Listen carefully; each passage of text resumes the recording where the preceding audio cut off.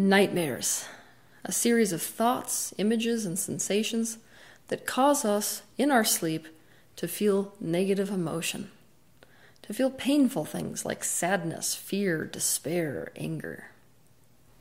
Dreams serve us. Even nightmares serve us positively.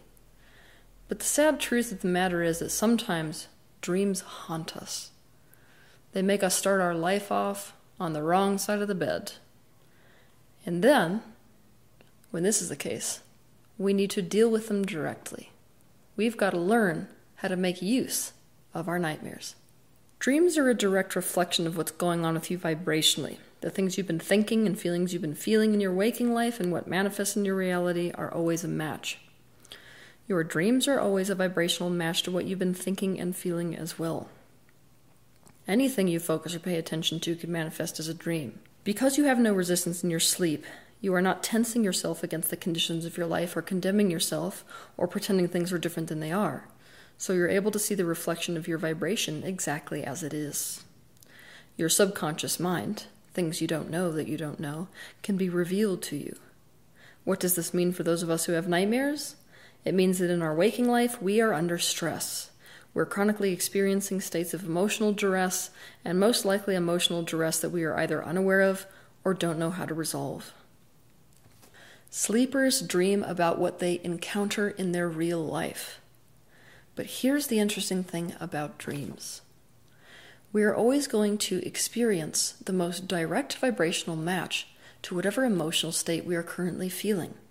This means your mind will choose a structure for your dream that most closely resembles the feeling itself, regardless of whether that particular scenario or structure is real or seems not so real. What I mean is this. In your waking life, you might have a boss who you dread interacting with. This is a person where the minute you enter the room, you start feeling like crap. They make you feel powerless. They make you feel afraid. So what do you do in your waking life? You do anything you can to avoid this person. Now maybe you start having nightmares, and in that nightmare you encounter an alligator or a lion. And that alligator or lion is chasing you and attacking you.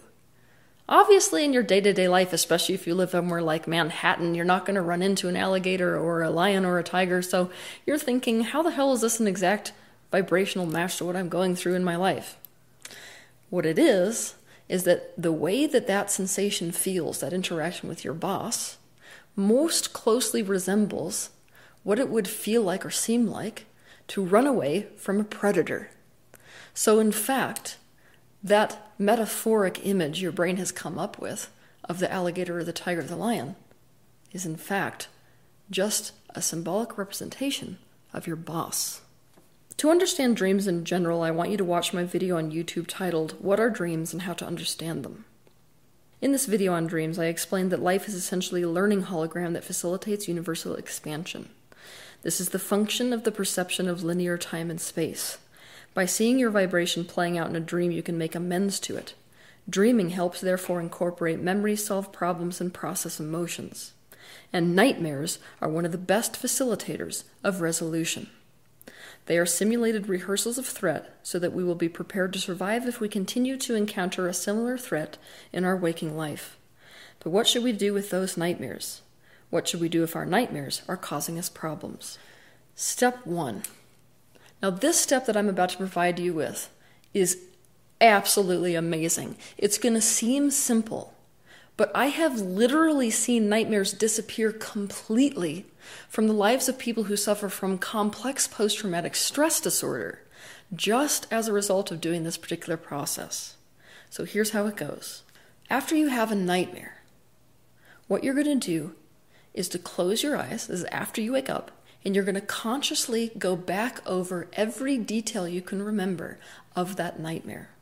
only this time, you are going to alter what happens in that nightmare so that it feels good. You're going to change the circumstance. You're going to change the people involved, the characters. Any aspect of that dream that doesn't feel good, you're going to change. For example, if I had a bad dream about being attacked by a dog, I may replay the dream and shrink the dog and have the dog disappear at the snap of my fingers. You have full artistic license here to alter the dream in literally any way that causes you to feel good. You could face and conquer a threat, or alter the entire storyline. Don't consider what is possible or impossible, real or unreal. The more believable the resolution is to you, however, the better the result will be in waking life. By doing this particular practice, you are essentially providing yourself with resolution, which is the entire reason that the nightmare exists in the first place, because it's calling you to that resolution. It's essentially your inner being saying, look, this is a problem I'd really like to solve. So you're just getting on board and being conscious about it. 2. In my video titled Dreams and How to Understand Them, I set forth the process, which is my absolute favorite for dealing with dreams in general, especially nightmares. In this particular process, what you do is that you insert yourself into the perspective of every significant aspect of the dream, as if you were experiencing that perspective in real time in the now. Here's an example. I gave an example of how to do this process in that video on YouTube. I also made myself a guinea pig and wrote a blog where I applied this process to one of my own recurrent nightmares. If you're interested, you can look up these blogs, titled 3 Handprints and Handprints the Follow-Up. I'll include links to these in the description below this video. So apply this process to your own dream. 3. As you are falling asleep, I want you to deliberately take charge of your own mind and focus on things that feel good. The best way to treat this is almost like an imaginary set of flashcards, but flashcards that you live in as much vivid detail as possible. So, for example, I might deliberately think of unicorns, what petting them might feel like to my hand, what it might smell like, what it might feel like emotionally to stand next to one in that fantasy reality where unicorns exist. Then I might imagine sitting in the sunlight on the beach. Then I might imagine a plate full of chocolate chip cookies. Then I might imagine a place I love to visit. Yet again, the sky is the limit on this one. Anything and everything that feels good to think about is game. Alternatively, using the same mental flashcard philosophy, you can replay your day that you just lived, but this time, what you're running through is all the positive things that happened from the moment you woke up to right now, the moment you have your head on the pillow. For example, replay a hug or a kiss you got. Replay the feeling of eating a meal you particularly liked, or what it felt like to read that positive email you received, or what a warm shower felt like against your skin. Those of us who have nightmares tend to ruminate. We tend to unconsciously replay flashcards of things that went bad throughout our day. We obsess over the negative and the way we felt when those negative experiences occurred.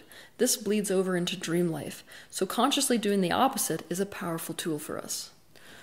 4. Develop a unique, soothing ritual that will enable you to get into that mentality of now it's time to relax and go to bed. This is a relaxation ritual. And I want you to make this as unique to you as is possible. What really works for one person will be different than what really works for the next. For example, you may wish to take a warm bath or shower, paint, listen to music or guided meditations, or simply the sound of someone's reassuring voice. Breathe deeply to fully oxygenate your body. Lay in bed, starting with your toes, placing your focus on and tensing the muscle in every individual part of your body, holding the tension for about 11 seconds and letting go completely so as to deliberately create full body relaxation. If you create a ritual, what you're essentially doing is programming your brain. You're creating neurocircuitry where the brain says, okay, sleep is about relaxation instead of tension. That's really, really important because stress is what's creating the majority of your nightmares. So create one of these sleep time soothing rituals, and it will be much less likely that you have nightmares. 5. Don't cause arousal in your body right before you go to sleep, and cut down on things that cause that arousal throughout the day. You've felt what it feels like to have your nervous system in a state of arousal. It feels like it's buzzing, the energy's moving all around. It doesn't necessarily feel very good. That leads to nightmares. So, for example, don't stare at computer screens, TV screens, or exercise or eat right before going to bed. Cut caffeine and sugar out of your diet. And don't watch scary or suspenseful movies. Doing things like this trigger the body into arousal instead of relaxation. They tell the mind and the body it's time to wake up and face a threat. This stimulation can predispose you towards nightmares. Look, I realize we're living in the modern age. Some of you are looking at this video thinking, there is no way in hell that I'm going to be able to go to sleep without looking at my computer right before I go to bed. If you're one of these people, what you can do is download an app that alters the way that the light is coming through your computer screen, so that that light does not affect your circadian rhythms and tell your body it's time to wake up. Right now, my particular favorite app for this is called Flux. So I encourage you, if you're one of these people who just can't unhook from the screen, download this app and see what it does for your own circadian rhythm. 6. Let someone in on your nightmare, even if that's only the pages of a journal that you're letting in on that nightmare, just so that you can close it and put it away on a shelf. But it would be even better if you could actually involve a living person in your personal nightmare. Social support is a beautiful tonic for nightmares. It reduces stress to have someone witness the things we are subconsciously or internally struggling with. A nightmare is a symptom of a deeper emotional issue that needs to be made known to the conscious mind. Dreams are a doorway to your subconscious. If you struggle with nightmares, it is essential that in waking life you start to be proactive about reducing stress in your life. This may mean cutting back on workload, getting extra help here and there, seeing a therapist for help with problems that are causing you stress, or anything else that may help reduce your stress levels. You may benefit by watching my videos on YouTube titled How to Get Rid of Anxiety, A Natural Cure for Anxiety, How to Stop Worrying, and How to Stop Expecting the Worst, Catastrophizing. Use your nightmares as a tool for enhancing your level of self-awareness. It's a much better idea to approach yourself in this way rather than to just try to get rid of nightmares in their totality, because resisting nightmares causes more stress and just creates more nightmares. Know that your mind is not against you. There is nothing wrong with you if you're having nightmares. And in fact, each nightmare holds valuable information for you, what you want in your life and don't want in your life, and situations which may need to be resolved. It is true that nightmares can create fear, but you don't have to fear them. Have a good week.